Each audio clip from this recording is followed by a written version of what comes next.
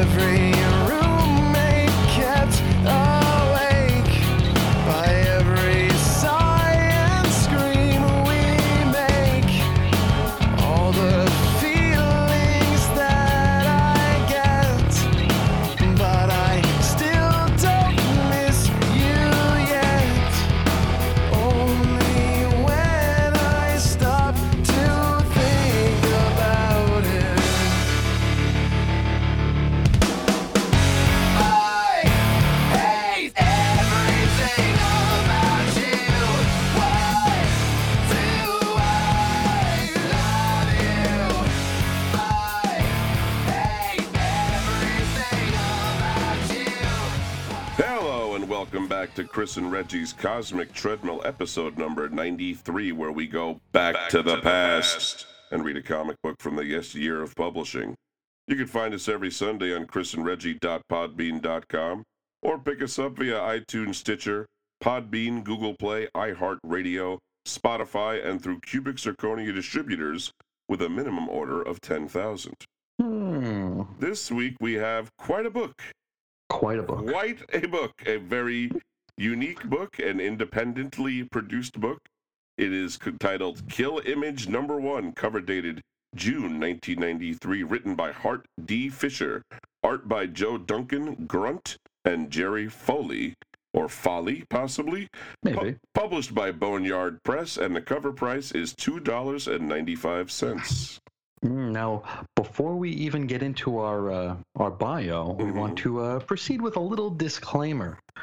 Now, the book we're about to read is cruel. It's cruel and excessively violent, and cruel and excessively violent things happen to real people, people that you've heard of, people that we have discussed at length before on the show and probably will discuss again.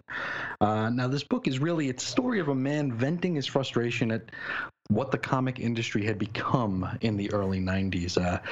Maybe it's his inability to really stay with all the big money players that were really running around here.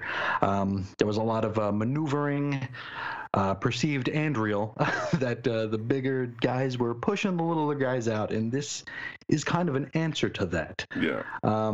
Now, it's very pointed. It's pointed on the times. It's very angry. And as you know, as we've alluded to, it's also very, very mean. Very mean. It is graphic, and it's got some dirty language that we have done cleaned up in a fashion. But if this sounds like something you don't care to hear, use this as your opportunity to nope on out. We won't take it personally. You can come back next week for something a whole lot more lighthearted and family-friendly. Our coverage of this book is not an endorsement of it. It gives us an opportunity to share a strange oddity from a strange time that few people even know existed, much less actually read. This affords us the opportunity to research and discuss the book's very interesting creator, which is going to be the real illuminating part of the show. But we are going to go through this comic, which also has its own revelations of its own kind. But of course, let's talk about the man himself. Yes, Hart Fisher. Hart D. Fisher was born May 27th, 1969 in Pittsburgh, Pennsylvania, and he grew up in Chicago, Illinois. What's the D stand for? He ain't telling. All right. In an interview with OptimumWound.com, he discusses growing up a certain dark period of his adolescence. We're going to use a quote here. He says, "My friends were getting into drugs. My uncle killed himself. My cousin drowned in Florida on a church trip.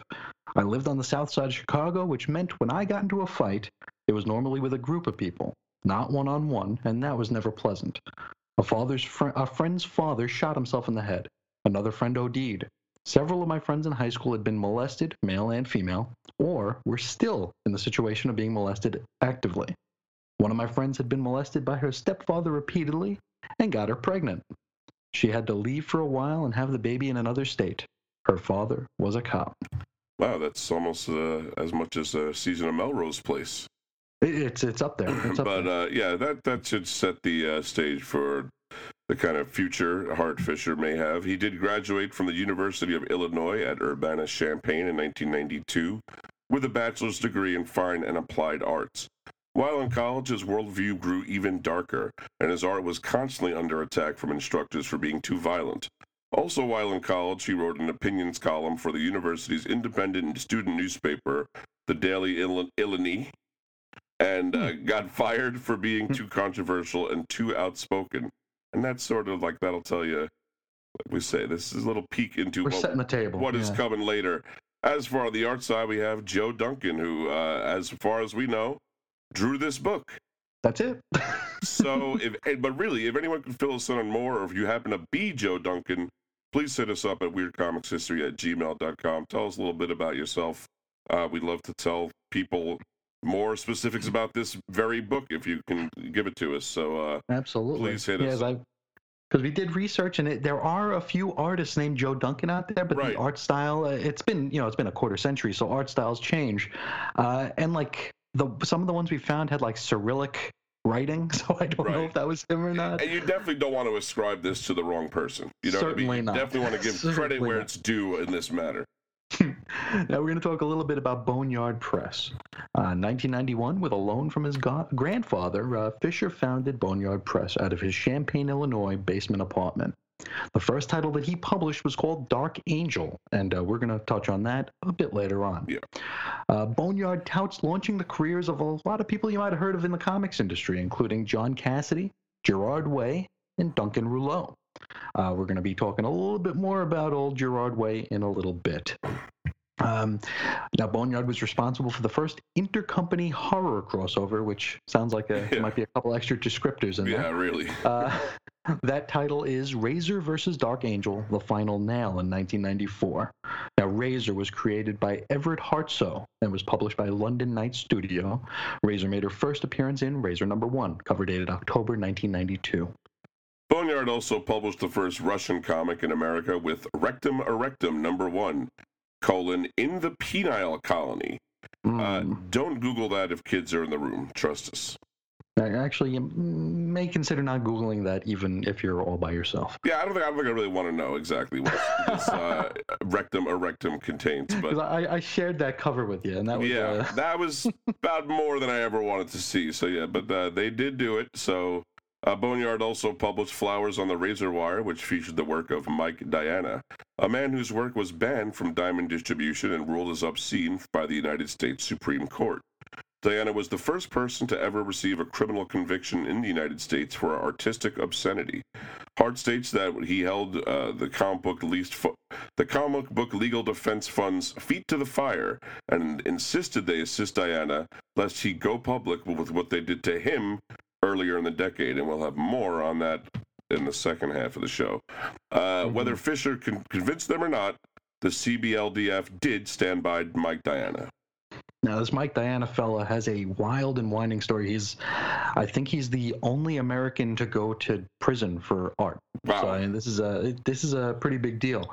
And we might actually need to reopen our Underground Comics box set in order to fully expand upon this fella. There's a few people we could expand on too. So maybe we have another episode of that coming. Now, it's not all death and darkness from Boneyard, however. In 1997, they would publish something called Soldier of God. This is a Christian comic created by Peter King.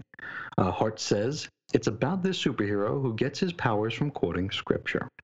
And he goes on to explain, when Peter King, the guy who wrote it up, sent it to me, I kept wondering if it was a joke.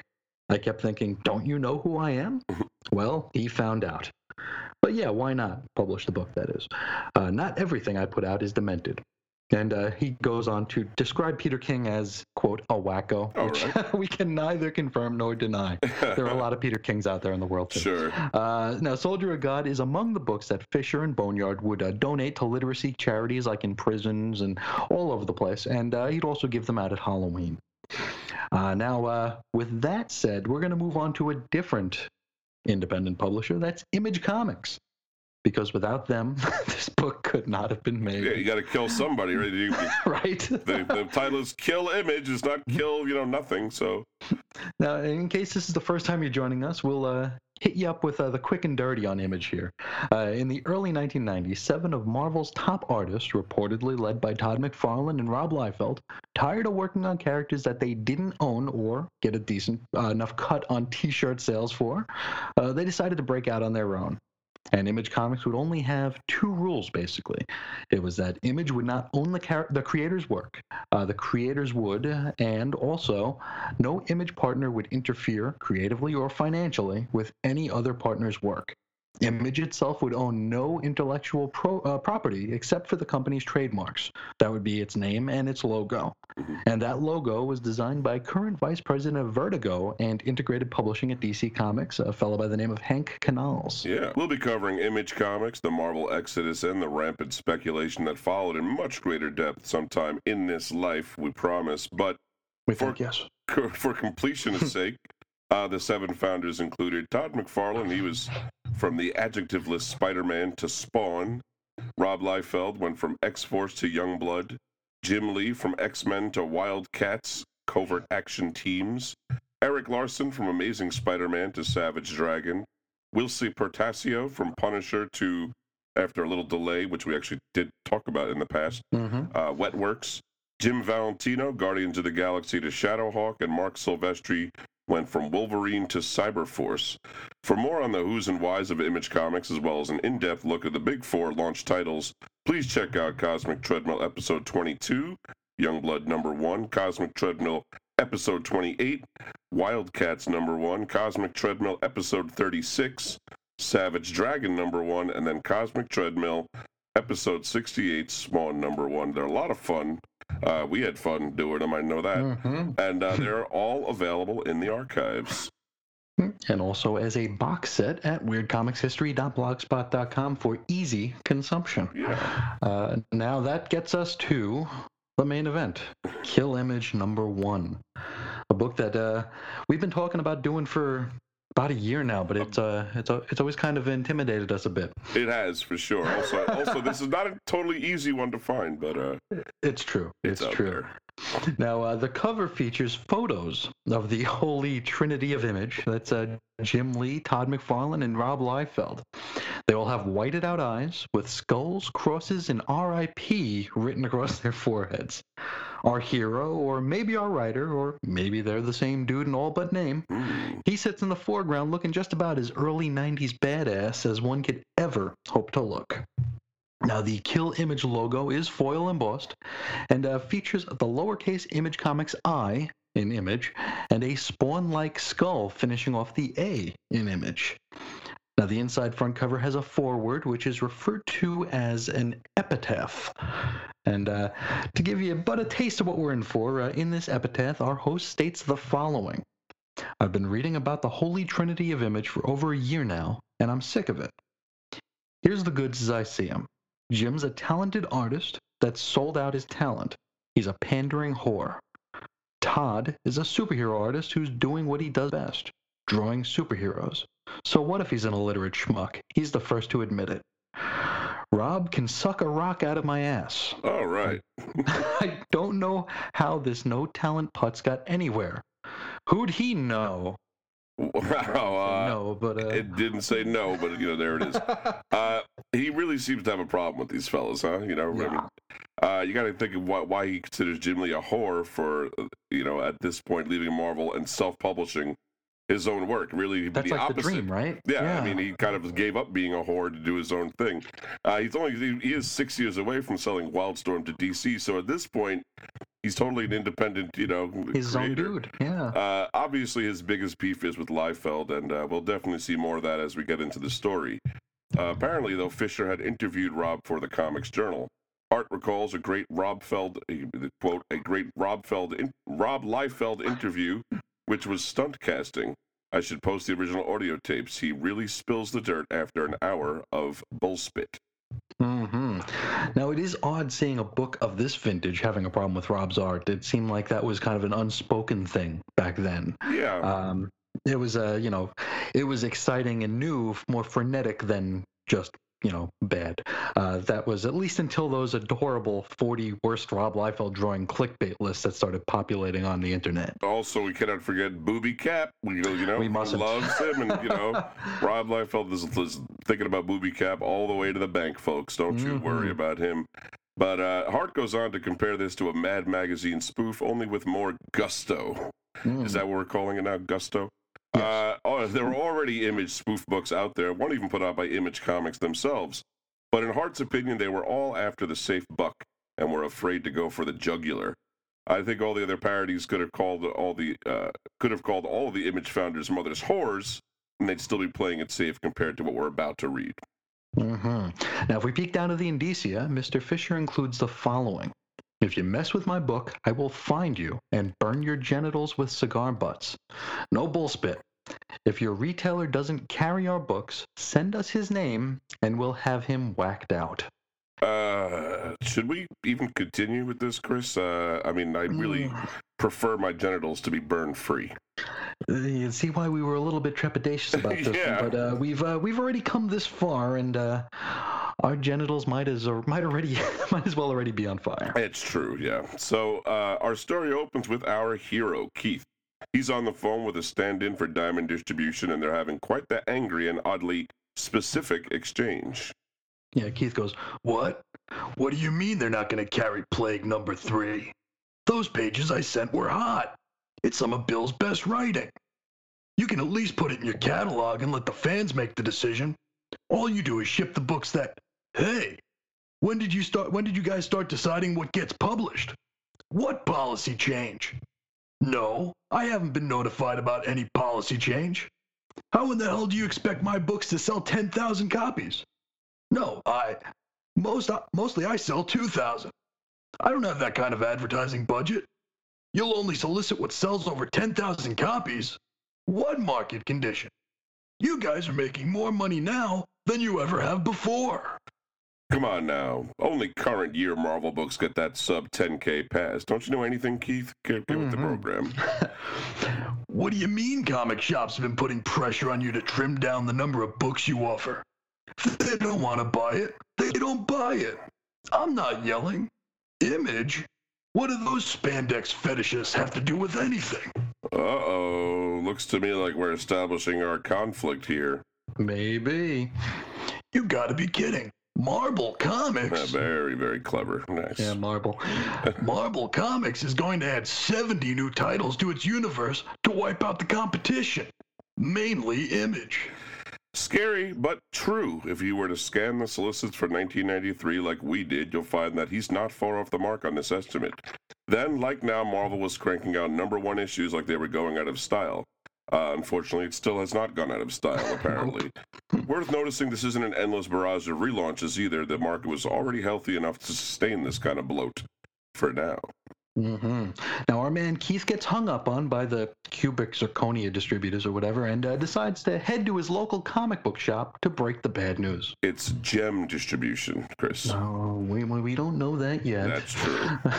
Now, he takes his Camaro. They really seem to want us to know that he drives a Camaro. He takes it over to World's Best Comics. Now, we're not sure if this is in a reference to an actual shop that he frequented. Closest that we found was World's Best Comics and Toys in Sacramento, and that opened in 1985, and it's probably not the same place. But, I mean, we might assume that it was a real place at some point. A lot of shops would close up in the next few years, so tons, they can't have all been documented, and it does sound like a pretty cut and dried name for a comic store, if you ask me. Sure. So, inside, Keith greets a fella at the register named Paul and proceeds over to the new release rack. Along the way, we see posters for Batman and Spit with 2 T's, which is an obvious stand-in for Spawn. A rat-tailed youngster happily marches by wearing a Spider-Man shirt. Now, at the rack, he sees a stereotypical chubby nerd. He's got glasses, acne, a bad haircut, his belly is hanging over his belt. And naturally, he's reaching for the latest issue of Spit. Yeah, he says, "Aren't you that publisher who lives on Wildmont?" Yeah, that's me. You like our books? Are you kidding? That crap will never be worth any money. You read any of them, kid? Why bother? No trading cards, no prism covers, not even a foil embossed logo. Worth noting again that this very issue has a foil embossed logo. Yeah, he's having a little fun with it. And also, it is an oversimplification of comics collecting in the early 90s, but it's sadly not really entirely untrue, to be honest. No, it's very, very accurate to an extent here. Keith continues. You're telling me you decide what to buy on how much junk and gimmicks are thrown in? What about the story? The characters? Story? None of your books are in Merlin's hot pick list like the Image books. Why don't you get some real artists like Rob Leftfield? Probably goes without saying that Merlin is a stand-in for Wizard magazine, whose hot pick list defined many a wide-eyed speculator's pull list for much of the early 90s. That's right. And Rob Leftfield is, well, I mean, we pretty sure you can figure that one out. Yeah, you know that one. Yeah. Left field? He couldn't draw his way out of a wet sack of... Merlin's a slobbering fanboy mag. And while walking away, the nerd says, "Hey, man, you suck, and your books suck. The only people working for you aren't good enough to work for Marble." Poor DC left out in the cold again. They're not even in the equation here. But in fairness, DC didn't realize they were in the 90s until around 95. So they're slow on the uptake here. Extreme Justice didn't hit until 95. Right. Now, after the nerd pays and leaves with his new stack of spit, Keith approaches to break the news to Paul, who not only works for World's Best Comics, but also is an artist, maybe an inker for Keith. Seems that way. And he says, "Issue 3's inked. You want me to go ahead and do the cover as well, or do you have somebody else already doing it?" Paul, I have bad news. It's over, man. No more plague. No more small press. Keith goes on to explain Gem Distribution's new policy, which edges the small press out of their catalog. Slump-shouldered, Paul asks Keith if he should spread the word among the Plague staff. Which seems to be just some dude named Bill. You want to tell Bill, or should I? You do it. I'm going out of town.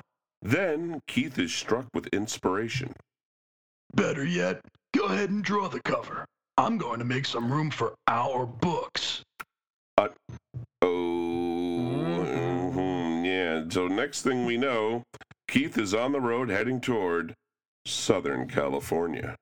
But we're going to jump ahead and we're going to skip Keith's trip and we're going to just go to sunny Southern California.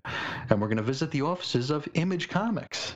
Inside, the Holy Trinity are holding a meeting. That's right. It's Jim and Todd are in the same room, and Jim Lee says, "I just got the call from Tom over at Gem. They finally given into our pressure. No books under 10,000 copies will be solicited in their catalog." And Todd McFarlane says, "About time those forking bastards gave in. If we're going to expand our goddamn market share, we got to weed out the little pukes."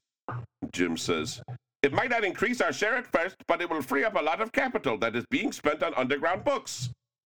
So in a couple of months, we increase our forking upper offering up to about half of what Marvel Comics is. Let's throw some more money at their remaining hot artists. That should be enough to knock Forkin' DB into third place and for good and establish us as the new number 2. Now, DB's that guy who hijacked that plane back in the 70s, and Right. he jumped out with the $200,000 in a parachute. Allegedly, that's right, yeah. Him. Now, the third member of the Trinity here, Rob Leftfield, is he's also in the room, and he goes, Does that mean I get to do another Young Crap book and cross it over with Superb, guest starring that invincible fella, and draw lots of women with huge tats and sweat, grunting guys in tights? Can I, huh? I mean, Young Crap, come on. Even for biting satire, this is pretty weak. At least Young Crud rhymes. Right? It's right there. It's right there, folks. Yeah. Jim is patting Rob on the head, and he says, "Yeah, sure, Rob. Just make sure they're carrying big guns." The biggest. And Todd just scowls at the camera, and Jim And it's says, great. That face he "Yeah, makes. it's a very, It's amazing. it's a pretty good McFarlane face." Jim says, "You can do all the books you want. You can even solicit some that will never appear." Oh boy, maybe I'll be on TV again. And that exchange was pretty funny, I gotta say. Never appear. Now, Todd starts throwing darts at a dartboard that has Spider-Man's face on it. Yeah, he says, "That'll teach those forking bricks over at Marvel to give us our own books, starring their most popular characters, and pay us millions to do whatever we want with them. And he hurls another dart. Should we still keep up company policy on shipping all books at least 2 months late? I think that forking idea may be wearing thin. The retailers are complaining about failing fan interest." Jim says, "Once we push out DB, they will bury the market with books, and they'll all ship on time. The latest idea made us seem a little less polished, a little more independent. No one expects us to be around for long, but that's how we want to be perceived. We just have to make sure no one leaks that it's us behind Gem's policy change." And Todd says, "If that gets out, I'll rip their gosh darn throats and pee in their forking faces. Maybe that'll get me a little respect. Yeah, that ought to do it. Yeah, let's get you a little that's how you get something, I'll tell you what. Now, it's worth noting that during most of this business talk, Rob is sucking his thumb and having himself a nap. With that taken care of, we rejoin our hero Keith, who's stopping for gas somewhere in Texas. He buys some junk food and also some unspecified comics while he's there. Then we jump ahead and we rejoin Rob Leftfield, who is sitting out by the pool with a bikini-clad woman. Yeah, she says, Robbie, shouldn't you be plotting out your next issue of Young Crap? Nah, I don't need to plot anything. I just sit down and draw, and the story unfolds as I go along. That way, everything's fresh. The classic Robert Kanigher approach. Indeed. I'm a genius. Not like those other jagoffs I work with. Jim's probably schlocking it out at the board right now. More evidence maybe that Fisher might have had a bit of begrudging respect for Jim Lee. I definitely get Yeah, that he's working. impression. Although it's not going to be too respectful, as we will find out soon. Yeah. Yes, it's a false. Right. Now we have the woman here, the bikini babe. Her eyes literally go crossed. Yeah, she says, Oh, Robbie, you're such an artist. Best-selling books just pop off the top of your head. I could never do that. And Rob continues to gloat about his fame and fandom until it's time for him to go to work. Gotta go put in my 15 minutes at the drawing table for today, honey. I love you, Robbie. And Robbie loves you. I'll be right back. Then suddenly, Keith. He sort of looks kind of like Dream of the Endless here, doesn't he? Actually, that might be a bit more interesting than him just showing up, in a Camaro, but make about the same amount of sense, too, I think. It might, yeah. Pardon me while I fork and puke. Jism, that was sickening. And Rob strikes a pose. I must warn you, I'm an expert in hand-to-hand combat. Keith slams Rob on the noggin with a bonk. He goes, Cool your heads, Junior. And then Rob, bleeding from the head, attempts to plead with the backyard invader. Please, don't shoot. I'll give you anything. Your own miniseries. No, your own super team. Hey, look, we have a happy ending here. Play could find its home at Image Comics. You'd think so, but Keith instead points to the bikini babe and goes, How about her? Oh. yeah. Well, it's one of You those. want her? She's yours. Just don't shoot me. Now, why is Rob so convinced he's going to be shot? Keith doesn't even have a... Ooh. Yeah, Keith has a gun, and he just pressed it up against the back of the bikini babe's head. And he blows her brains out with a blam. Nice. You feeling dirty yet? I think I fear for this month's water bill. I need so many showers already, and we have just Many gotten to it. showers. Yeah. Rob, who is now covered in his girlfriend, wife, friend's blood. Ew, ick, ick, ick. Get this blood off me. It's gross. Keith goes, Shut up. Shut up. I just blew her brains out. Do you give a spit? Don't shoot me. You're just a punk, a stuck-up fanboy that made it to the big time. Well, let me bring you back to Earth, kid. Sure did a lot of damage for such a little gun, eh, Robbie? You need to learn a little bit about the reality of violence. I'm going to beat you to death. That ought to teach you something. Then Rob thinks to himself, What would Superb do? Strike a pose? Vogue? Rob then launches into a very Fieldian leap, the crouch leap kind of squat leap. Odd Anatomy and Speed Lines of Plenty, and also a grah right into a punch in the gut from Keith. Nice yell, fanboy. But it'll take more than a few speed lines to keep your teeth. Rob goes, Ugh. Keith then punches Rob in the face. Doesn't take bulging pectorals to kick your butt, sweetie pie. Where's the grimace, kid? How about that vigilante frown? You're seeing a lot of white dots right now, aren't you? And it hurts like a bench. Rob goes, Ugh. Keith continues, You're too stupid to think I'm crowding out the independents. It's okay to be a lousy artist, kid, but to brag about not having any art training, that just ticks me off. Anyone ever tell you about backgrounds? Or did all those effing speed lines have a purpose? And now Keith draws his gun and shoots Rob square in the nuts with a blam. Rob, I think your fly's unbuttoned. That was also pretty funny. That was a good line. Any joke about those button your fly commercials, I gotta chuckle at. Rob then reveals that Jim and Todd are behind this whole thing. He says Jim and Tob, so Keith probably broke his nose with that earlier punch, I think is the idea. Yeah. Keith nudges Rob into the pool with his foot, and he monologues a bit. I'm sick of product being shoved down my throat. I'm sick of infantile fanboys ruling the market because they've got the money. Because I'm a jealous, sick fork. Now, there's a surprising bit of self-awareness there, I got to admit. You know, he's definitely showing that he's not doing the right thing here. He's doing it out of just vengeance, you know. Mm-hmm. Me and this little gun are going to shake things up with irrational acts of violence. Well, you know, there is a school of thought that suggests that any premeditated and goal-oriented act is rational, but I'm not going to argue that with the guy holding a gun. You know, go right ahead, sir. You're as bad as Marble, creating empty, soulless characters. Yeah, nothing as instilled with soul and powerful as whatever the hell plague is, right? I mean, Right. This sounds like we don't know what it is, but it sounds derivative.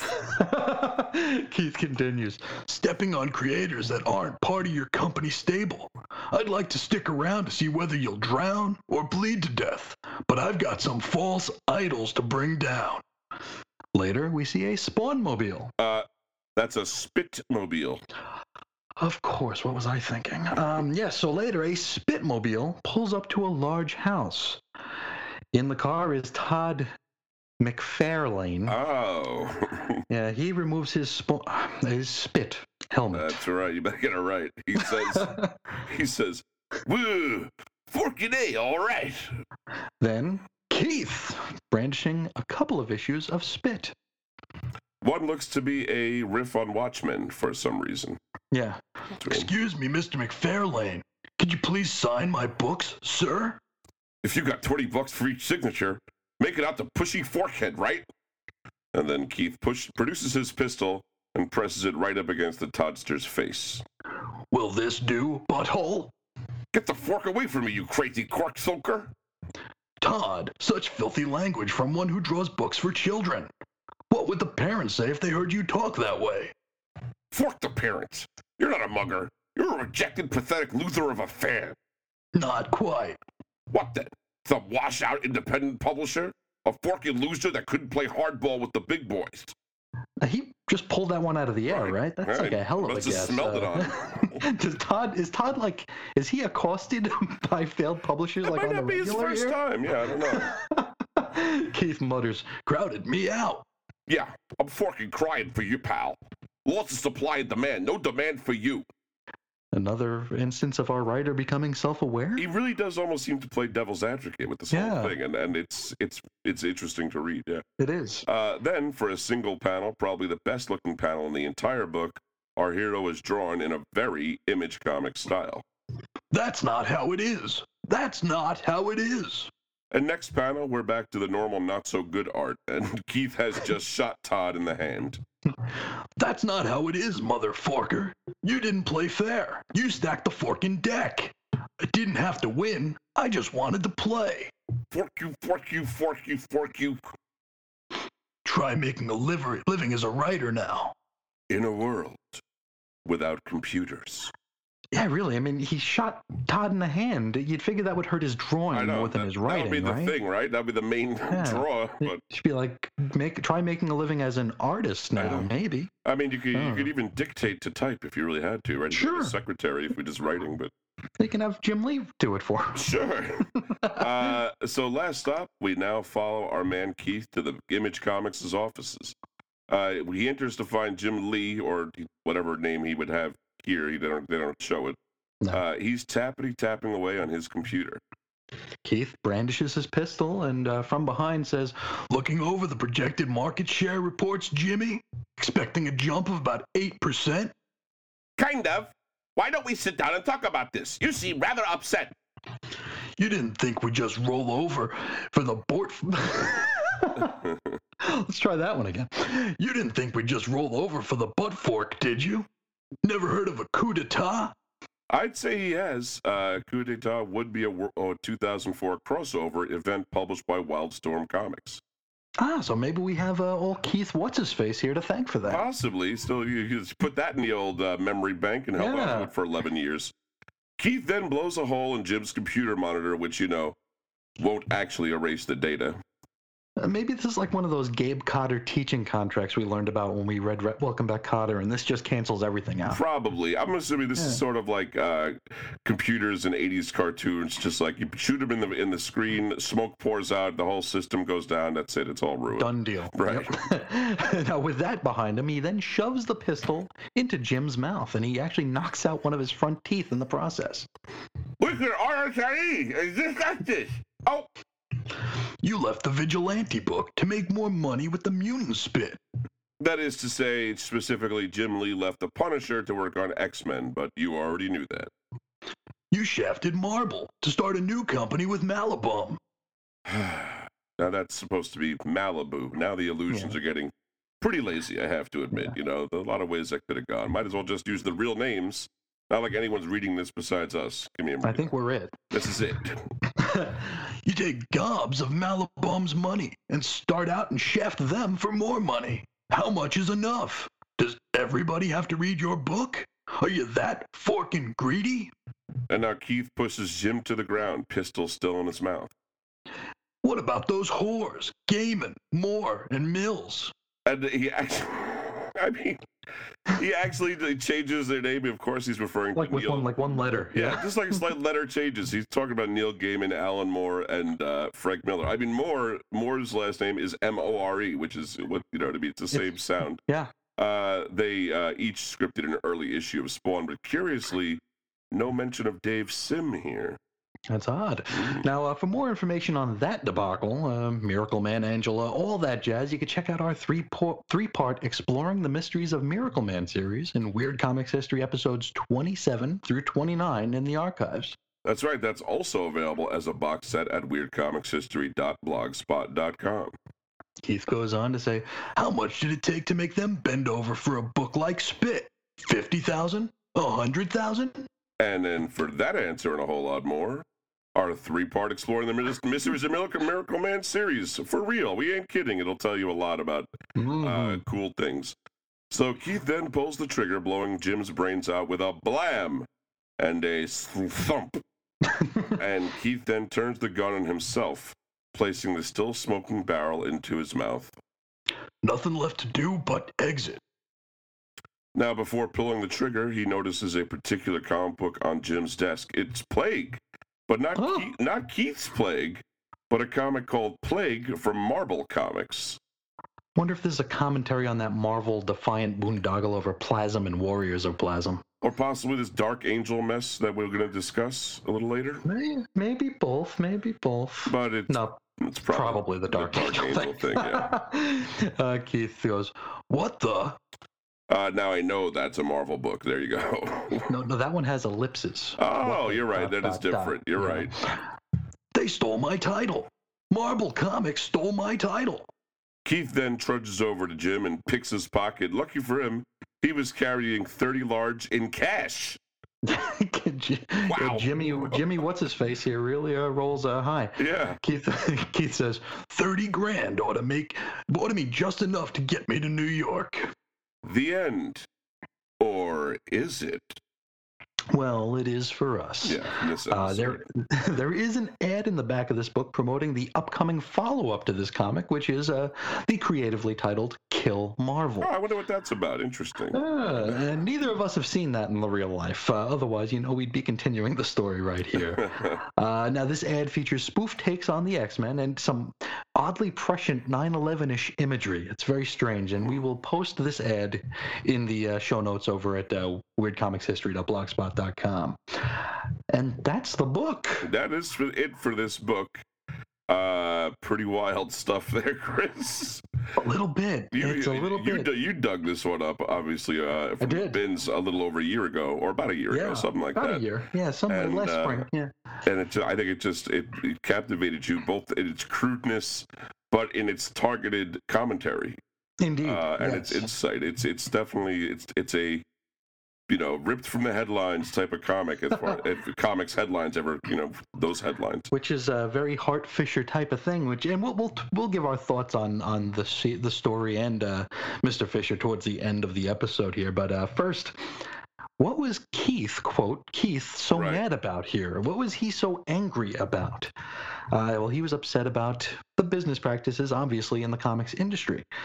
We have some quotes here from Hart Fisher himself. He says, Image was formed, and frankly, the powers that be behind Marvel wanted to punish them, Todd, Jim, and Rob, for daring to leave at the peak of their success and start their own thing. To crush the competition, Marvel came up with this horrendous boondoggle of a plan to wipe them off the stands, literally. Now, we don't have any kind of causality, like a direct correlation here, right. But from everything we've seen with the launching of the new books, there might be a little merit to it. We aren't they on flooded the market, inside, obviously, for sure. But we don't know how much of that was about helping them and hurting the other guy, or vice versa. Yeah. Fisher continues, a comic book store has limited rack space. They felt when push comes to shove, a Marvel title would always win out in a fight against an indie for shelf space, and he's probably right there. He continues, so these morons decided to push the comics off of the stand physically by weight of numbers. Marvel nearly tripled their output to push the other books off the shelves, and they were looking to bury guys like me with sheer weight of numbers. Yeah, in an included editorial titled Rallying Cry 3, Fisher would implore his readers to pre-order copies of Boneyard books in order to ensure their local shops have them in stock. He writes, your store owners order the books 2 months in advance. Reserve your copies now, or they won't be there next to whatever hologram gold-plated turd of the month you're supposed to buy. You have to raise your voice and make your demands heard. If the retailer doesn't smell any money, he won't climb into bed. They are known for daring and courage in the face of new marketing strategies. So there it is, and like you say, we can't confirm that this was Marvel's business plan. Yeah, but we don't have any of the internal memos. I can definitely say though that when these publishers talk about doubling their output, I can think of a couple times even recently. It kind of has the indies running scared. They need these. Sure. They need those places, and you're always going to pre-orders. Yeah. A lot of places now these books have an alternate cover, and then those two books, one book takes up 2 spots. At least 2. It depends on the store too and how they display comics. There's so many different variables to it, but certainly it all adds up to the same thing. But I think we're going to take a little break. We're going to put the comic down, and then we're going to come back and talk more about Mr. Hart Fisher. Hart, we're going to start with you. You've heard the parents of 2 of Dahmer's victims.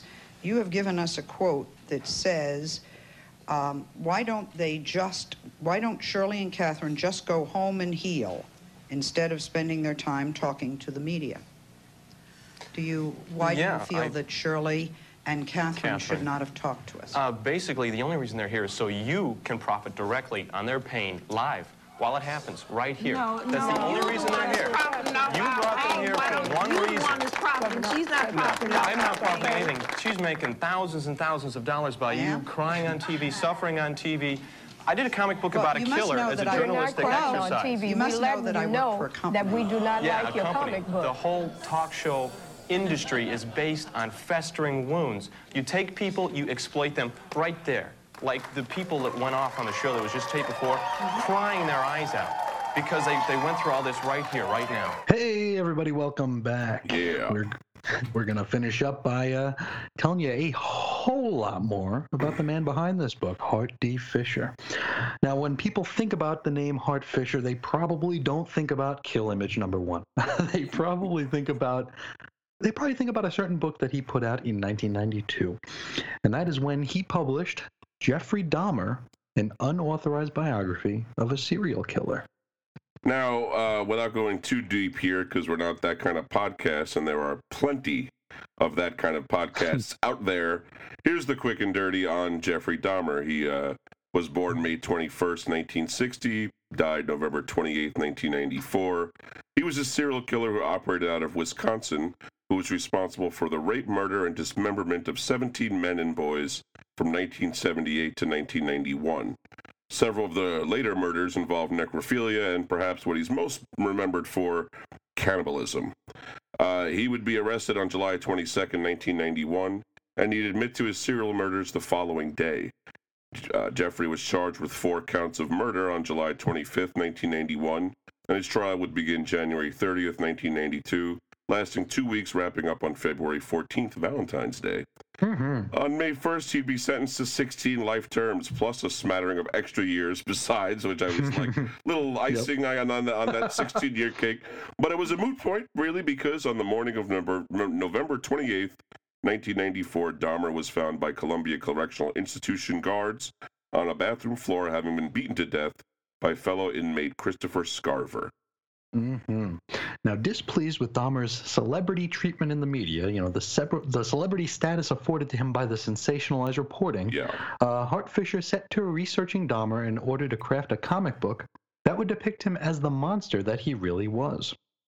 For a little bit of context here, Jeffrey Dahmer was actually listed among People magazine's 25 most intriguing people of 1991. They popped him in that list right between Angelica Houston and Elizabeth Taylor. Quite fitting, really. Right, yeah. I think so. Now, he'd also make the cover of People magazine on their August 12th, 1991 edition. Wow. It's wild, isn't it? Yeah. Fisher states, at the urging of Dan Madsen, a longtime friend of his and publisher of the ultra-violent comic book Faust, that for a 2-month period, he would visit a local library and research the, in his opinion, more trustworthy printed material on the case. Now, that is to say, he did not watch any of the televised hearings, and that would account for his mistaking the race of one of the victims. Now, there's a mistake that would get him unsuccessfully sued, but worse yet, it would damage his credibility with the mainstream. Also worth noting that Jeffrey was misspelled on the cover of the comic as Jeffrey, Jefffery. The Milwaukee Sentinel, which was the major newspaper at the area of the Dahmer murders and the trial, they would describe this comic as, quote, lurid and error-ridden. Now, the comic had a print run of 14,000, and likely due to a mix of curiosity and controversy, it sold well. Unfortunately, due to mounting legal fees, Fisher did not see any of the profits, and actually lost money in the venture. On May 17, 1992, the Los Angeles Times called the comic deplorably irresponsible. While attempting to point out errors in the Dahmer comic, they refer to Boneyard Press as a Milwaukee publisher. Whoops, not quite. The article ends with, publishers, of course, are protected under the First Amendment's right of a free press, and that protection needs to be near absolute as possible. I feel a but coming on. But with those rights comes responsibilities, including judgment and, at all times, self-restraint. Obviously, neither of those qualities was exercised in this case. So, free press, unless I don't like what you're saying, got it. Or also free press, free to glorify a serial killer and, make it into a celebrity. We're free to do that, but not free to tell his story any other way. On June 14th, 1992, the Milwaukee Sentinel would report protests over the book, and they would ultimately result in Fisher being sued and the book being banned in Wisconsin. Where it was probably a place where this issue was the touchiest, I would imagine. I would assume, yeah. But his work would go on to be banned domestically in Oklahoma and internationally in Canada, the United Kingdom, and Japan. More on at least one of those bannings in a bit. There's video of the Channel 3 News report of the banning that we will link to at weirdcomicshistory.blogspot.com. On August 6, 1992, Fisher would again be sued, this time by families of Jeffrey Dahmer's victims, claiming that he was exploiting their loved ones' names and likenesses for profit without compensation. Yes, that includes the likeness of the victim whose race he got wrong. I don't know how that worked, but all right. To which the affected victim took great offense. Check out the Larry King clip at weirdcomicshistory.blogspot.com. But at the end of the day, it would appear that it's mighty easy to affix a dollar amount to being offended. He'd lose. You could affix a dollar amount to anything, Chris. You know that. Come That's on. a fact. He'd lose the first lawsuit because his lawyer failed to show up. Ooh, wild. Yikes. Now, over 2 years later, August 20th, 1994, it would be reported that the lawsuit was dismissed as, quote, since the victims were dead at the time of publication, name or likeness laws were not applicable. Hart recalls, they sued my butt off. It took me years to get out of this one.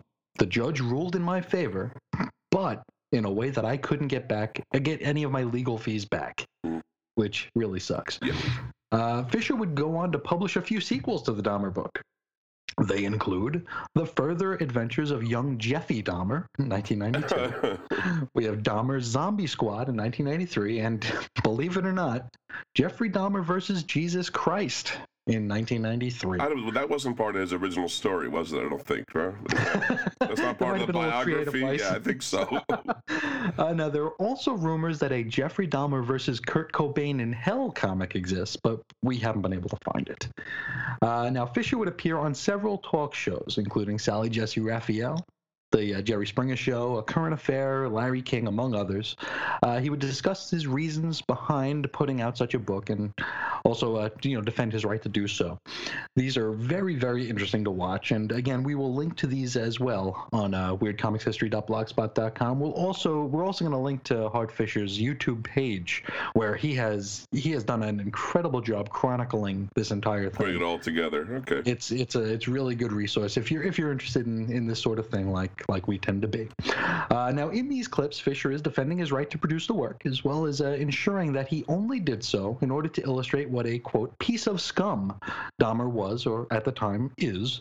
And piece of scum, we know what he really wanted to say. Yeah, it was a piece of something else that starts with an S, but thankfully he did not. He censored that for us, so there it is. In an interview with Wizard magazine, this was Wizard number 94, June 1999 cover, Hart states, "I'm not a fan of serial killers at all. They're monsters. They're scum. I sent Dahmer a copy of the book signed, I hope you rot in hell. Dahmer was just human excrement." When asked what he thought when he heard Dahmer died, Hart said, "Woohoo, I hope it hurt." Also in these clips, Fisher is accused of attempting to profit off the tragedy, something he finds hypocritical as these talk shows were also looking to make a buck off this tragedy. When accused of profiting off the victim's family's pain, he said, live while it happens, and that Sally was making thousands and thousands of dollars by the victim's families crying and suffering on TV. Sally Jesse Raphael was quick to point out, "You must know that I work for a company." Which doesn't sound like a denial to us, or really a good excuse for what it is. Further hypocrisy is pointed out by Hart when asked in that same Wizard magazine interview if he had any regrets. He says, "None at all. I didn't do anything wrong. And look at the victims' families. These are people that sold the cookware Dahmer used to kill their kids. They sold the acid vat that boiled down their kids, and they're telling me I'm bad?" Now, to clarify that, real estate magnate Joseph Zyber raised the money to buy the inventory of Dahmer's estate for the items to be turned over to the family so they could sell them at auction and take the money raised as compensation for their pain and suffering. Deseret News reported on June 18, 1996, that $407,225 was raised, and after taking $50,000 in, quote, administrative fees, they passed on a whopping $32,500 to each of the 11 families. I guess it's better than a poke in the eye with a sharp stick, right? That's about all you can say. That's true. Now, it's worth mentioning here that there were yet more legal hoopla involved over the Jeffrey Dahmer debacle. Miller Brewing Company hit Fisher with a cease and desist over a T-shirt done in the style of Milwaukee's Best Beer. It had a picture of Dahmer and said, "Jeffrey Dahmer, Milwaukee's Best." Fisher walked away from this one not feeling as though a case of bootleg shirts were worth the legal headache. But if anyone could maybe direct us to a picture of one of these, just shoot us an email at weirdcomicshistory@gmail.com. We haven't been able to find it. I'd like to see what that looked like. I definitely love a good parody like that. It's also worth noting that, according to Fisher, the Comic Book Legal Defense Fund, established in 1986, refused to assist him throughout these proceedings because, quote, they couldn't get behind Hart's politics. To close out the Dahmer portion of our program, we'll leave you with one final remark from Hart. He says, "I wasn't molested as a child or anything. I just hate lies. I don't think violence is fun. I think it's a truly horrific act, and I show it that way." Is true. Whoa. Now that's not all the controversy. That's one controversy. Yeah. That might be the most widely known controversy, but there are yet more, and we're going to get into them right away. Howard Stern versus Rush Limbaugh and Rush Limbaugh Must Die. These are two comic books that came out from Boneyard Press. First, we were going to talk about Howard Stern versus Rush Limbaugh. That was a one-shot that came out June 1994 cover date. At the time, Howard Stern and Rush Limbaugh were the biggest names in talk radio, but for very different reasons. Yep. And you could probably find entertainment in both and reasons to dislike both. Mm-hmm. Now, Fisher claims to have been a fan of Howard prior to releasing the comic, but maybe his fandom withered a little bit when he found out that Stern personally, quote, had a problem with the book. It's a point of pride that Hart Fisher offended Howard Stern. And, I mean, you think it wouldn't be easy, but I don't know. It's funny. It's like you think. I don't know if that's an indictment on how biting the satire was, or what a shrinking Howard's, violet right, maybe yeah. Howard is. Now, conversely, Rush Limbaugh thought it was great, and he actually gave Hart a thumbs up on his show. A few months prior to this one, we have Boneyard Press releasing that one shot, Rush Limbaugh Must Die. That was cover dated November 1993. And if you've seen this cover, you know this cover. It depicts Rush Limbaugh with a target over, I think, his left eye. He's got swastikas and white power written on his lapels. Now, this was a book which Limbaugh himself has said was, quote, very funny.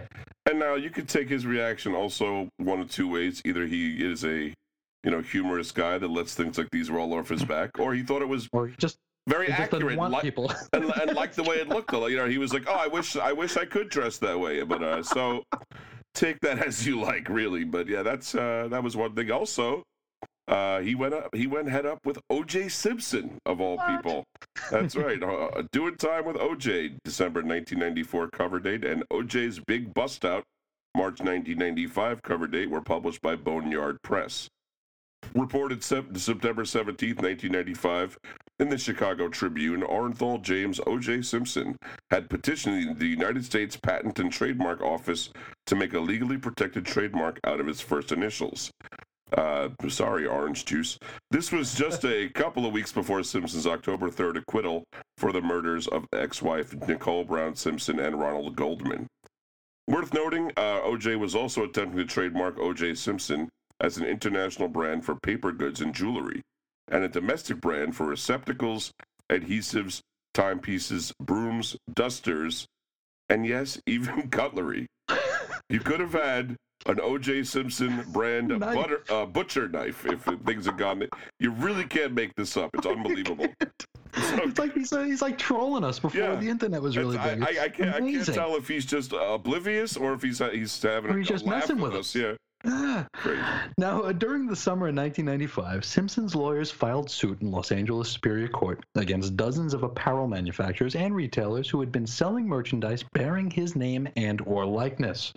Their suit alleges that the companies and individuals were interfering with Simpson's own profit-making endeavors. Among those sued were our main man, Hart Fisher. We got to say that Hart was selling copies of this comic book on the courthouse steps during the trial.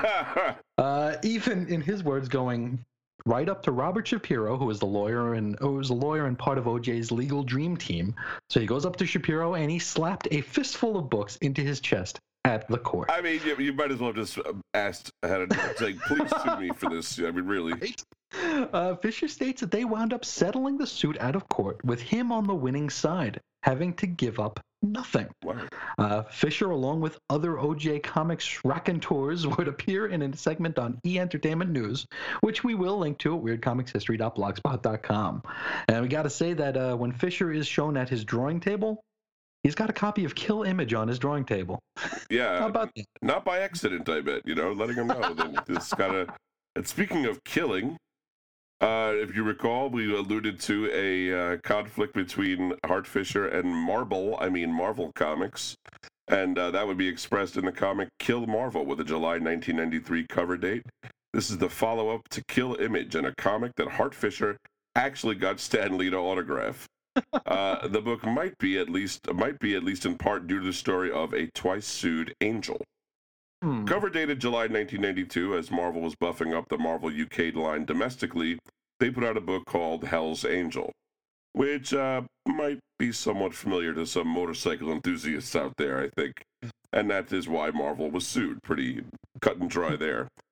So Marvel settled this by changing the title of the book with its sixth issue and allegedly having to pay $35,000 to a charity of the Hell's Angels' choosing. The name Marvel settled on was Dark Angel, which, if you recall, was the name of a Boneyard Press first publication we mentioned way back in the first half of the show. This time, Hart was able to be on the other end of a lawsuit, using the very same lawyers behind the Hells Angels Motorcycles Club's victory. Marvel must have felt like they were just being attacked by these lawyers. Like they were like, why do we even publish this book? Anyway, Fisher filed a cease and desist, which was met with a threat of Marvel countersuing over Hart's book, The Thanatos Syndrome, which Marvel claimed infringed upon their Jim Starlin created character and current-day movie star, Thanos. But Thanatos is the personification of death in Greek mythology, has little in common with a big purple alien who wears a shiny glove. I guess we can say ultimately that Marvel settled by canceling the poorly selling title with its 16th issue in December 1993, and that was that. There you go. A little earlier, we mentioned that Mr. Fisher designed some T-shirts. He designed a Jeffrey Dahmer T-shirt, but that wasn't the end of it. Marvel can soak my cork. Hey! Is not what the shirt said, No. but perhaps there should be a shirt out there that does say that. That'd be kind of funny, yeah. No, you know what it means. You can be compared to a rooster or whatever you want to do. Right. Now, Hart created this infamous shirt as a public statement about Marvel's business practices, which he felt focused too strongly on, as we mentioned, driving out small publishers out of the business and off the shelves. This came out during a time of the Heroes World debacle, which we've discussed briefly before, and we will expand upon greatly when we finally complete our Weird Comics History series on the direct market. We're chipping away. It's coming, folks. I'm telling you. Now, the quick and dirty on that, Marvel purchased or repurchased Heroes World, and they would become their own exclusive distributor, so they wouldn't go through Diamond anymore. Right. They would just go through their own distributor. At the time, Heroes World was the third largest distributor in comics, and they were based on the East Coast, just like Marvel. This was a move that they did not, or this is the move that Heroes World did not have the proper infrastructure to handle, and one that, at the end of the day, if you still order books from Diamond, would greatly hamper the direct market, and the effects are still being felt today. Yeah. Now, another wrinkle in this tale that I wasn't entirely clear of was that Marvel wasn't just pulling out of the distribution, but they were going to pull out of comic shops altogether. So instead of shipping to comic book stores, they would ship exclusively to their own Marvel marts. Yeah. Now, you got to figure, if this was a successful move, it might have actually buried the direct market once and for all. Oh, I think that would have been it. I think that would have been done. That would have been the Done absolute conclusion. And I mean, that's kind of why Warner Brothers doesn't have their Warner Brothers stores anymore. They sell that stuff in comic shops. I think that was sort of a, conciliatory thing. So Fisher debuted the Marvel Can Soak My Cork t-shirt at the 1995 San Diego Comic-Con and sold 100 shirts the first day, selling 2 of them right off his own back. The T-shirt even makes an appearance in the Kevin Smith film Chasing Amy from 1997. This led to the San Diego Comic-Con amending their vendor contract, allegedly adding 6 pages of blibba blabba to stop such a thing from ever happening again. Apparently, Marvel was only furious when Fisher published Killed Marvel, but they were bat-spit nuts about the T-shirt, threatening to lawsuits, attempted eviction from the con, even allegedly going so far as to send a guy to physically assault him.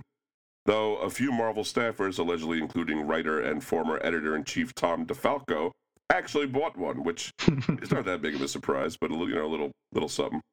Also, according to Hart, longtime Marvel artist John Romita Jr. was getting physically violent and verbally abusive towards fans he saw wearing the shirt. It's worth saying that according to Fisher, the Marvel guys thought Kill Image was pretty funny. So, it's when they choose on the other kill, whatever, the kills on the other foot. So Fisher would eventually be evicted from San Diego Con and hasn't returned since. He did, however, have his mother walk the convention floor wearing the shirt with some duct tape with the word banned written on it, covering most of the naughty word. Photos of this are easily found online. Later on at the inaugural Wizard World Chicago show, Fisher was told he couldn't sell the shirt, so he just gave him away with the purchase of a comic. Yep, you buy your rectum and you get your free... that might be the one thing to get me to buy the rectum number 1, to be honest with you. Yeah. Now, Fisher wasn't just doing Boneyard comics, he also did Verotic Comics. Now, Verotic is a mature-themed comic book publisher founded in August 1994 by Glenn Danzig. Verotic is I did not know that. Nice. Verotic is a portmanteau of violent and erotic. Also in August 1994, August 16th to be precise, Hart Fisher left Champaign, Illinois, for Los Angeles, California, and that's for reasons that we will get to in a little bit. He would be hired by comic industry magazine Hero Illustrated to interview Glenn Danzig for their magazine. Worth noting that prior to hiring him, Hero Illustrated listed Fisher among their top 100 most important people in the comic book industry, and they would also dub him the most dangerous man in comics. The pair, that's Fisher and Danzig, would hit it off, and a few months later down the line, Glenn offered Hart the position as managing editor for Verotic. Hart recalls, Glenn saved my ass and gave me a shot at the big time, working with big names and a real budget to work with.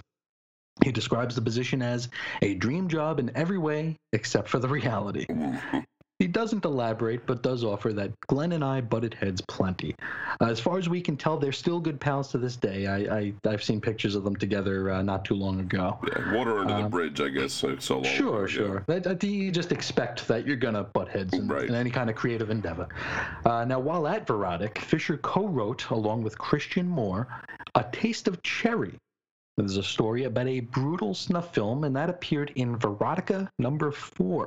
Cover dated June 1995, and buckle up, folks. Yeah, in September of 1995, Oklahoma City police received a complaint about a shop called Planet Comics from the obscenity watchdog group Oklahomans for Children and Families, or we know them as OCAF. Yes. Undercover officers would visit the location twice, each time buying a copy of Verotica #4. Later that month, the shop would be raided and several bags of comics would be confiscated.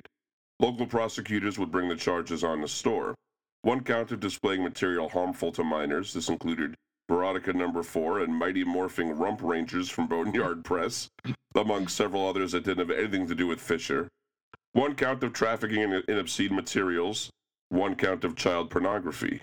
Store owners Michael Kennedy and John Hunter were arrested, taken out in handcuffs, and charged with 4 felonies and 4 misdemeanors. These charges carried a maximum prison sentence for 43 years. Yikes.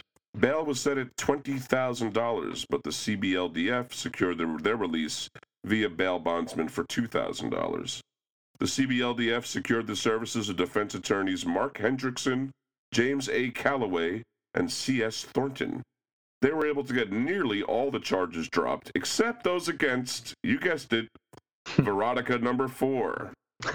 Planet Comics would be evicted from their main location, and due to all the bad press, found that barely 20% of their customer base actually followed them to their next location. Also around this time, the police organized another raid, this time at co-owner of Planet Comics, John Hunter's home. While they raided his house, they took a store computer and 250 discs. Planet Comics would ultimately go out of business in March of 1996. On September 5th, 1997, Kennedy and Hunter pled guilty to 2 felony charges of trafficking in obscenity for selling Veronica #4. We got to mention here they sold it to consenting adults. Yeah, these weren't like 13-year-old kids or something. This is They didn't just shove them in the bags. This was something you actually had to ask for behind the counter, and those 2 plainclothes officers who came in had to actually ask for it before buying it. Now these the 2 gentlemen here would be given a 3-year deferred prison sentence, meaning they served no time. However, they were both fined $1,500. According to Fisher, Verotica #4 with A Taste of Cherry is still, as of a January 27th, 2014 interview, and possibly still to this day, banned as obscene material in the state of Oklahoma. Now, for a full write-up from the CBLDF, you can check out the link that we're going to provide at weirdcomicshistory.blogspot.com, where they go over their entire take of it. Now, for completion's sake, Verotic's website is still up, though it hasn't been updated since 2015, and we'll link to that as well in the blog. Well, Glenn Danzig did just perform with the Misfits recently in New Jersey, so I guess he's been busy doing that. Maybe he'll turn back to comics now that I think he saw the money he made with the Misfits, and he'll be doing that as long as he can. Anyway. Now we're going to be talking about another guy who left comics to do music in a little bit. That's true. Actually, it's true. But first, we're going to talk about a film called The Garbage Man. Now, while so much of this stuff that we've been talking about was going on, and all the while that Hart Fisher is viewed as the most dangerous man in comics, Hart Fisher was dealing with something even more traumatic. It was 1993, and Hart was working on his first film, The Garbage Man.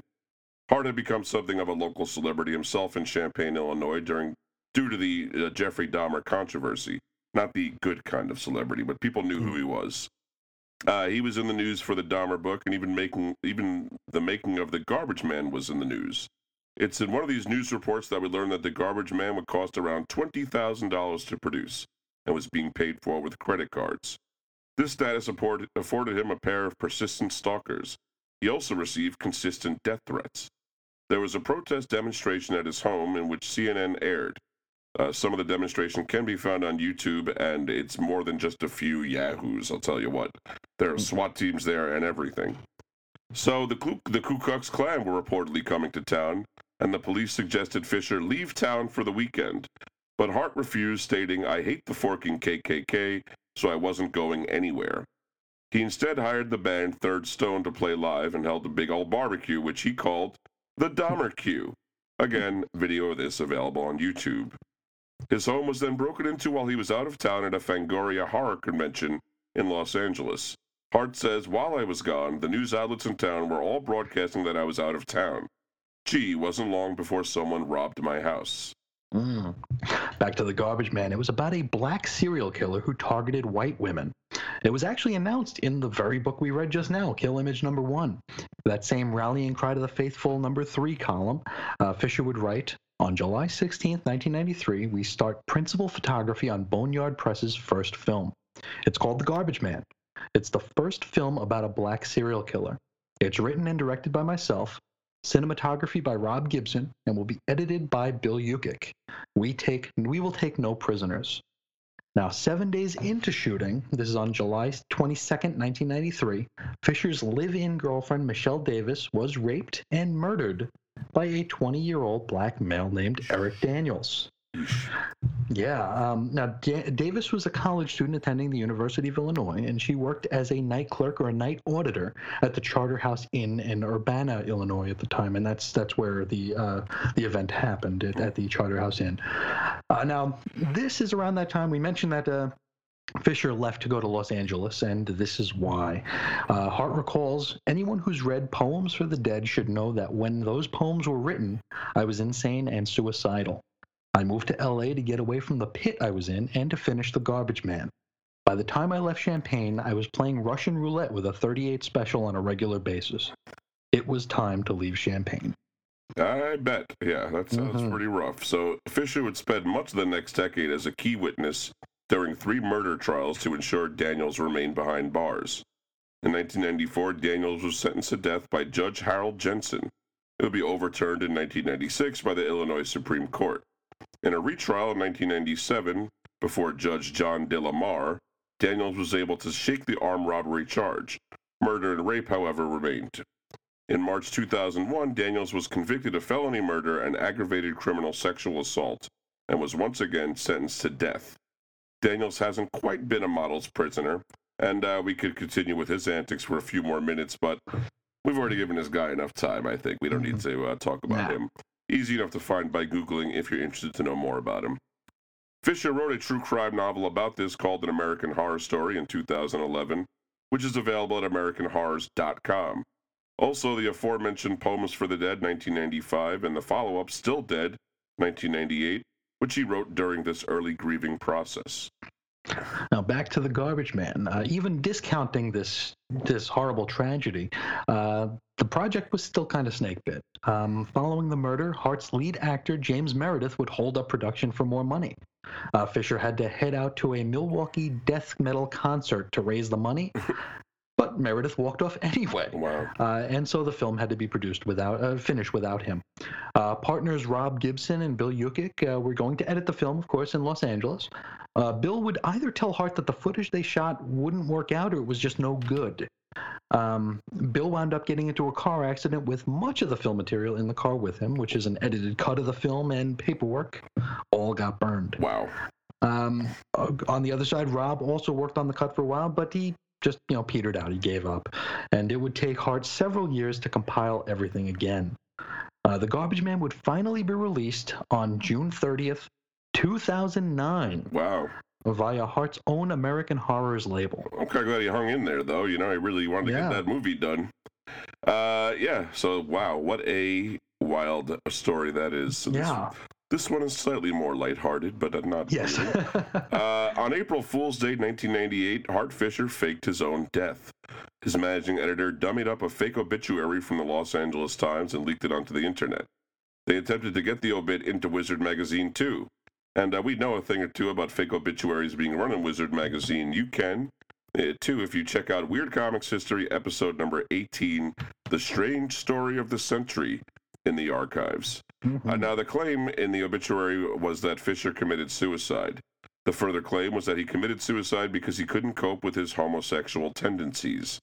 This would be reported on various comics websites, but nobody came out to show their respects, and that might have been just because it was April 1st. You know, people are Maybe. pretty guarded on that day for breaking news. Hart says, all the people who've ever given me a hard time, and no one came out to piss on my grave. He remained dead for a week until the Comics Journal and Comics Buyer's Guide teamed up to verify the news. The Comics Buyer's Guide allegedly contacted Hart's day job employer at the time and an ad agency and tried to get him fired. Hart says, luckily for me, my boss was in on the joke and thought it was pretty damn funny. Now, as you can see here, we have a lot of big guy versus little guy here in these Fisher clashes here, and he still has very much an us versus them mentality here. We're going to quote from a March 18th, 2013 interview with the Outhousers.com in regard to the comics industry. He says, the more I've researched the legal merits of DC and Marvel's supposed ownership of the term superhero, the more angry I've gotten. I grew up getting ganged up on Chicago's South Side. It infuriates me when I see the bullies gather to attack a solitary smaller guy. That's what's going on here. Since DC and Marvel are the same size with giant corporate parents, they decided it would cost too much to fight each other over this, so instead they're going to go after someone they think will be an easy victim. Continuing a little bit on DC, because he really hasn't made many comments on DC just yet. He says here, look at Alan Moore. Look at Jack King Kirby. Look at Frank Miller. All titans in their day, all made promises by deviant sodomites who forked them over every way they could in the name of the dollar. Have you read the pressures DC placed on associates of Alan Moore and how they used their hiring and firing abilities to pressure Alan to sign a bad deal he refused to sign over the Watchmen, even if they hurt his friends literally? Yeah, and we have talked a little bit about that, I think. We've brushed on it. We don't know. We haven't gone in depth, but we have definitely touched on it. We've definitely heard about, Alan Moore. That's part of the reason he's so salty, is that they kept going to his friends and having them, come on, Alan, why don't you sign and whatever. And, it's pretty underhanded stuff. Hart Fisher knows what he's talking about. Now, it's a fact. We mentioned Gerard Way of My Chemical Romance, that band, not an actual romance that either of us had. No. And, of course, DC's Young Animal imprint, working for Boneyard a while back now in the first half. So without further ado, Hart Fisher versus Gerard Way. From an interview with bloody-disgusting.com on February 14th, 2014, which we will link at weirdcomicshistory.blogspot.com, they ask, you've been vocal about your hate for My Chemical Romance's Gerard Way. What is it about the guy that gets under your skin? Because Boneyard Press published his first book on Raven's Wings? Hart says, short answer, Gerard Way is a liar and a fake who devalued Boneyard Press products and implied that I was a liar by his deceits. And instead of owning up to his deceptions, he kept on lying and sets his fans loose on me for an online hate campaign that hurt my wife's recovery from chemo and radiation therapy to combat her ovarian and cervical cancer. He continues, in order to inflate orders on his upcoming comic book, The Umbrella Academy, that's Umbrella Academy Apocalypse Suite, a 6-issue miniseries cover dated from September 2007 to February 2008, which means that Gerard Way actually got books out on time at some point. That's right. Dark Horse editor Scott Alley and Gerard Way made a major press push stating the falsehood that The Umbrella Academy was Gerard's first published work in comics, which they knew was a lie. And he goes on to say Gerard's first published work was done over a decade earlier when Boneyard Press published his series on Raven's Wings. Issue number 1 was published in April 1994, written by Gary Way, drawn by Jose Santos with inks by Dan Green, and a fully painted cover by Rob Nemeth. And he says even more, Dark Horse and its editorial staff knew all about this, but decided to pump the numbers up with a lie about first published work. They were even lying about it when directly asked by some members of Gerard's fan club. They claim that Gary Way was not Gerard Way. According to Dark Horse, they were two different people. Fisher goes on to claim that Gerard Way mobilized a My Chemical Romance fan base against him in a way that, as we mentioned, further exacerbated his wife's condition. He says, since the doctors in Japan, his wife Waka Fisher was Japanese, had told me that her cancer was stress-related and that too much stress would kill her. Again, we'll link to the entire interview over at Weird Comics History.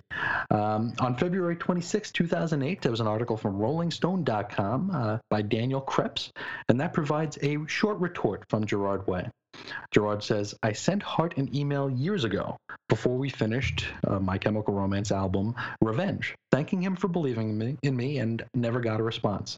I'm not ashamed of what I did for him, and I wanted to see him in person and thank him. I never had the chance. Dark Horse editor Scott Alley adds, Hart published Gerard's first comics when Gerard was 15. I don't think we've ever said Umbrella Academy is the first comic Gerard did. Fisher claims that the ad they ran in preview said otherwise. We're unable to confirm or deny since Umbrella Academy is about to become a Netflix show. Good luck Googling and finding anything else about Umbrella Academy besides Netflix crap. What comic? There was a comic? We don't remember a comic. It's worth saying, too, before the Dark Horse schmaz, Hart would say that the following about Way in a November 21st, 2008 interview with OptimumWound.com. Gary Way, another young thug I'm proud as fork of, and you guessed it, I published him first. His last album with My Chemical Romance, The Black Parade, it really helped me through some tough times last year during my wife's chemotherapy, and that's saying something. Next time I see this kid, I owe him a big forkin' hug. So, boy, did he change his opinion. A little bit down the line from that. So, very interesting fella, this Hart Fisher. As we went into it, obviously this was going to be a very Hart Fisher episode. Now, post-comics, Hart Fisher has done quite a bit also. In adult films, he worked for several adult film producers, including Vivid Entertainment. We assume behind the camera. I would have to think. Probably. Also, American Horrors was originally started as a distribution site created to serve the Japanese market. Fisher's wife Waka was a horror fan from Japan. In 2008, they signed a deal with Global Broadcasting and Syndication Incorporated to create American Horrors, the television show. GBS executive Lisa Jones Johnson recommended to Hart that he be the on-screen host. American Horrors became an international television program and a DVD line. Fisher was headhunted by Alcibiades David, a Greek billionaire, and a majority shareholder of Leventis David Group, which owns Coca-Cola Hellenic, the world's second largest Coca-Cola bottler, to create the American Horrors Network for its internet-based television provider, Film On TV Networks Incorporated. American Horrors is now a 24/7 horror network available to stream both online and via Roku, which doesn't look to still be affiliated with Film On. We'll link to where you can check it out in the show notes, or you can add channel code AMHOR on Roku. He also does some podcasting himself. We have Heart Attack Radio. Fisher, along with co-host Josh Hadley, host a podcast wherein they, according to the iTunes blurb, tear apart the latest government foul-up, corporate ripoff, or other stupidity in the culture. Now, this was originally conceived as a sort of like an MTV News-esque top-of-the-hour segment that would be airing on American Horrors, and they were going to call it Real World Horrors, What You Should Really Be Afraid Of. They said that it was more scary than the movies, so they decided not to. To take you out of the escapism. Absolutely. Now, the show seems to currently be in a bit of hibernation, and that's probably with good reason that we'll get to in a bit. It was last updated in October of 2017, and we'll link to that as well at the show site. Now, he didn't leave the comics industry entirely. Of course, you can never leave completely. You'll get dragged, or you have some feelings about it. And Hart Fisher still feels that as though comics are a part of him, and if he had the time, he'd like to get back into it. As for his fandom, he doesn't really read them anymore because he can't afford to keep up with them. He says, producing TV shows costs money. He also says, for all the movies and fanfare, the comics industry is in real trouble. Leaders of the industry are clueless and have little to no respect for their readers or what they've invested into a story or character. the financial investment these customers have in your characters, the people just dumping years of continuity, throwing personalities into the garbage for a Twitter bump, for a blip on what's trending that day. They have no idea how to grow the market and engage audiences and draw in new readers. If you cannot do that, you're spinning your tails to a steadily tightening circle. And I'll tell you something, Chris, you could have said that quote. I thought maybe for a second that was my quote. It really, I mean, you know, the right down to Twitter bump was really the thing here. It's yeah, a really interesting fella here and interesting story. So yeah, what's your first thoughts here? I think.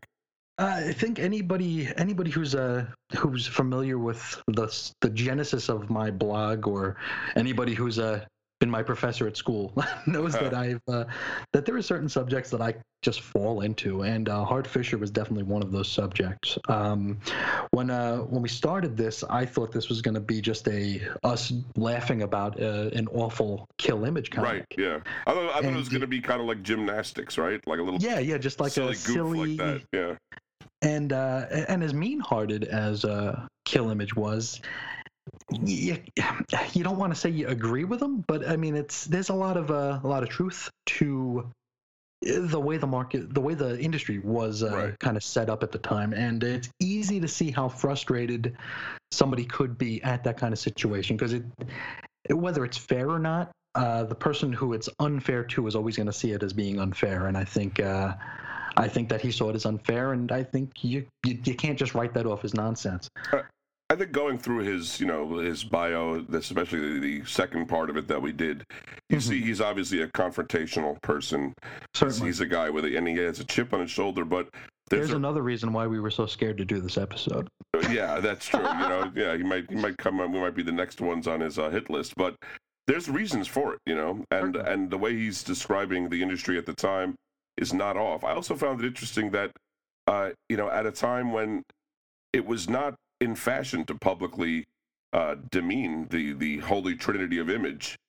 Yeah, there he's doing it. You know what I mean? He's right there, and he's saying insightful things, mainly bashing Rob Liefeld. But then, as we mentioned earlier, that wasn't really a thing people were doing behind closed doors. Nobody was gonna burn that bridge. No, not yet. Yeah. I have a feeling, like I say, behind closed doors, there was plenty said about it, but out in public, it was all about this is the new thing, and people definitely told classic artists to start drawing like Rob Liefeld, just like people have been told to draw like Kirby decades before at Marvel. So, he's talking about an actual thing, and ultimately, Chris and I believe that free speech is sacrosanct. You know what I mean? This is something to be maintained, and the difficulty of free speech is that it's always going to contain stuff that you don't want to hear, see, or read. I mean, as I said before, I really don't want to get a comic called Rectum Erectum, number one. You know what I mean? I really have the title alone. I'm done. You know what I mean? I'm walking away from it, but I don't think it should be eliminated. I think that if there's a market for it, I think that market should be explored. There's definitely a market for stuff like Jeffrey Dahmer and even Kill Image. If it happens to be too small to be supported, then let that happen. But let's not cut it off before it can do anything. And we got to also look at his convictions here. I mean, this is before the internet. You're not just going to make like a DeviantArt page drawing a picture of Rob Liefeld getting his nuts blown off. This is something that he paid artists for. He paid to have printed. He paid to have distributed. He really walks the walk, talks the talk, and has no apologies for it. Even while burning every bridge, obviously. Burning every bridge, He was obviously a persona non grata among many people, but he kept at it. I'm glad you said that, because I mean, one of the things that I want the listeners to know is that we only are getting one side of the story. Yeah. So we're getting the Hart Fisher version because nobody talks about him. We have the one Gerard Way quote, but there are no retorts. There are nothing agreeing. There's no confirmation or denial of anything he's saying, which just further illustrates the burnt bridges. Or maybe people think that it's not worth the hassle, or it's just something that would just become such a labyrinthine fight. It's like most things. It's probably a combo of and people have their own personal reasons, but it definitely looks to us like there's somewhat of an effort to kind of like write him out of the history of comics. Mhm. Not that I think that he should be looming as large as everybody, but this is a pretty interesting story. And you know, he went through a lot of stuff for comics. He went through a lot. So I think he should be named with some of the pioneers of the independents and the late or the post underground, I guess we can call it. yeah, I'd put Since it him. was the 90s. I'd put him in what I would call the Peter Bagg. Certainly. Who's the Chris Velvet Ware, guy? Chris Ware. The 8-Ball guy. Who am I thinking of? Oh, Daniel Close. Daniel Close. I mean, you know, and not necessarily for art style, but just as far as like people doing their own thing at a time. I mean, heck, I mean, you can drop all the names. They're all people that made comics and you know, we went through this in the Underground Comics series too.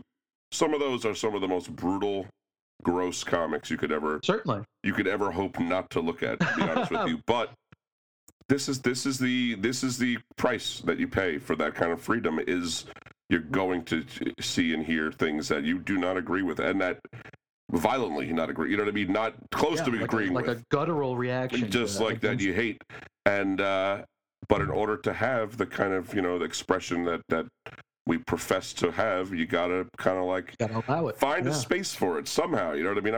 Obviously I don't think that an 8-year-old should necessarily have bought Kill Image, you know, but an adult, you know, especially in a closed shop, it just seems like this was definitely to get on his, and you know, his was not the only violent, explicit comic on the stands.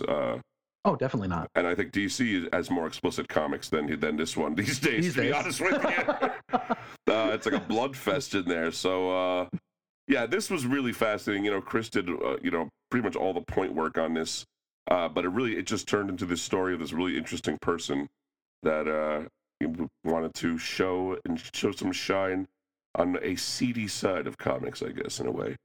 This is a guy that we talked about this a little bit off the air, but like when the CBLDF will not get on your side. I mean, that's, and we were discussing little theories for that. Maybe they just thought it was a little, the word toxic is huge now, but maybe it was too toxic in the press. Right. And maybe they thought it was a battle they couldn't win. Exactly. So that's what step aside. That could definitely be it, because this is a legal defense group that can't afford to get into a lot of battles and, you know, publicity battles. You know what I mean? And they can't have a lot of negative checks on them either. No. They can't be looked at as a legal team that loses half the time. Yeah, So, they lose half the time, and all they do is support Nazis. So like that's basically what they don't want to be. But certainly not. But this has been a fascinating trip. I doubt he'll listen to the show, but I don't think he'd like that we edited the language to be cleaner. Sorry. We are a cleaner show. We try to keep somewhat clean, but definitely if you listen to this episode with your children, then you are a bad parent or guardian. So congratulations on that. We have a nicer one next week. Yeah. Now, before we go, we do want to mention something here. We mentioned earlier that Fisher stated that ordeal he had with Gerard Way put a little added pressure on his wife, Waka, who was recovering from cervical cancer. Now, she did survive that bout of cervical cancer, however, would later battle colon cancer and anemia, and unfortunately, she passed away earlier this year. Fisher had set up a GoFundMe account to help pay for her treatments, and it's still up because, unfortunately, medical bills don't go away. Nope. We figure it's no skin off our noses to offer, you know, if anybody's interested in helping out, we will link to the GoFundMe at weirdcomicshistory.blogspot.com, or you could just go to GoFundMe.com and search Hart Fisher. That's Hart Fisher. Yeah, you know, take a look, see what you think, but definitely a lot to go through. You know, multiple bouts of cancer is not pleasant for anyone involved, and I don't think that is a crazy medical diagnosis that I've given. So if you would like to talk about Hart Fisher, or about how you would have killed the Image people, or anything we've talked about in this episode, you want to talk about O.J. Simpson, whatever you like, tell us what you're thinking about comics. Cork soaking t-shirts? That's right. If you have a lead on some Marvel Can Soak My Cork t-shirts, you can write to us at weirdcomicshistory@gmail.com. You can find us on Facebook at facebook.com/cosmictmailhistory. And tumble us on Tumblr at cosmictmailhistory.tumblr.com. The show account for Twitter is @CosmicTmail, and I'm on Twitter @ReggieReggie. I'm at Ace Comics. You can see our weekly writings about current DC Comics at WeirdScienceDCComics.com. And you can check out Chris's personal blog at chrisisinfiniteearths.com, where he reviews a different DC comic from any point in history every single day of the week. Many, many weeks running, and you just, I believe today, with today's entry, you've concluded your Brightest May. Brightest May Was it today or yesterday? Was your well, one of the days. one of those days? You actually Yeah, went through, finally. and I've been saying a little bit this month, and I'm gonna say it now that we're not gonna probably talk about it again anytime soon. If you really gotta check that out, Chris really broke down the DC's Brightest Day event, which was right About the before first third. Yeah. Flashpoint, and really shows how it makes a good case for Brightest Day having been intended as one thing, and then somewhere along the line it became another one. So it's a mere month's worth of posting, but no, really, go check it out. And ChrisInfiniteEarths.com, you will be educated. Thank you. We also have the show site, weirdcomicshistory.blogspot.com, that I think we plugged today more than ever. I think so. Yeah, I don't think this is going to be the show notes are almost going to be like a syllabus. Yeah, this is a bibliography of sorts here, where there were some incendiary things said, and we want to make sure that we do have our bases covered. So if you did want to read them in context, you can do so. We will have all those linked. We'll also have plenty of those videos linked with Heart on Sally Jesse and Jerry Springer. Right. Very, very interesting watches that show just how quickly society has changed, because he was nearly crucified for this, where that wouldn't be a thing today. It's or it wouldn't be a thing maybe a few years after that. It's very, very indicative of how quickly the culture was changing. Also for the female with show hosts or whatever, the jackets that they're wearing, it's almost like something David Byrne wore in the 80s, these giant padded jackets. It's like you don't see that anymore. They seem to have toned it down. So the glasses are the vest. The glasses, the Sally Jesse glasses, like window panes, like you just don't see this anymore. But anyway, that's pretty much, we'll wrap it up for this one. I think that's all we got from this week. Chris, got anything else for him? No, I think that'll do us. Well, until next week, folks, I want you to keep it on the treadmill litigiously. See ya. You're a well-fed scientist, you only talking facts. You know you're always right, cause you know how to prove it step by step. PhD to show you're smart, with textbook formulas that they're used up, just like a factory hand. Something is wrong here. You won't find it on a shelf. You're all bad, you're well trained, you're tied to a rack. Comedy cocktails gotta go. Say the right thing, don't think you're jockeying for positions. Be polite in the pyramid you hate.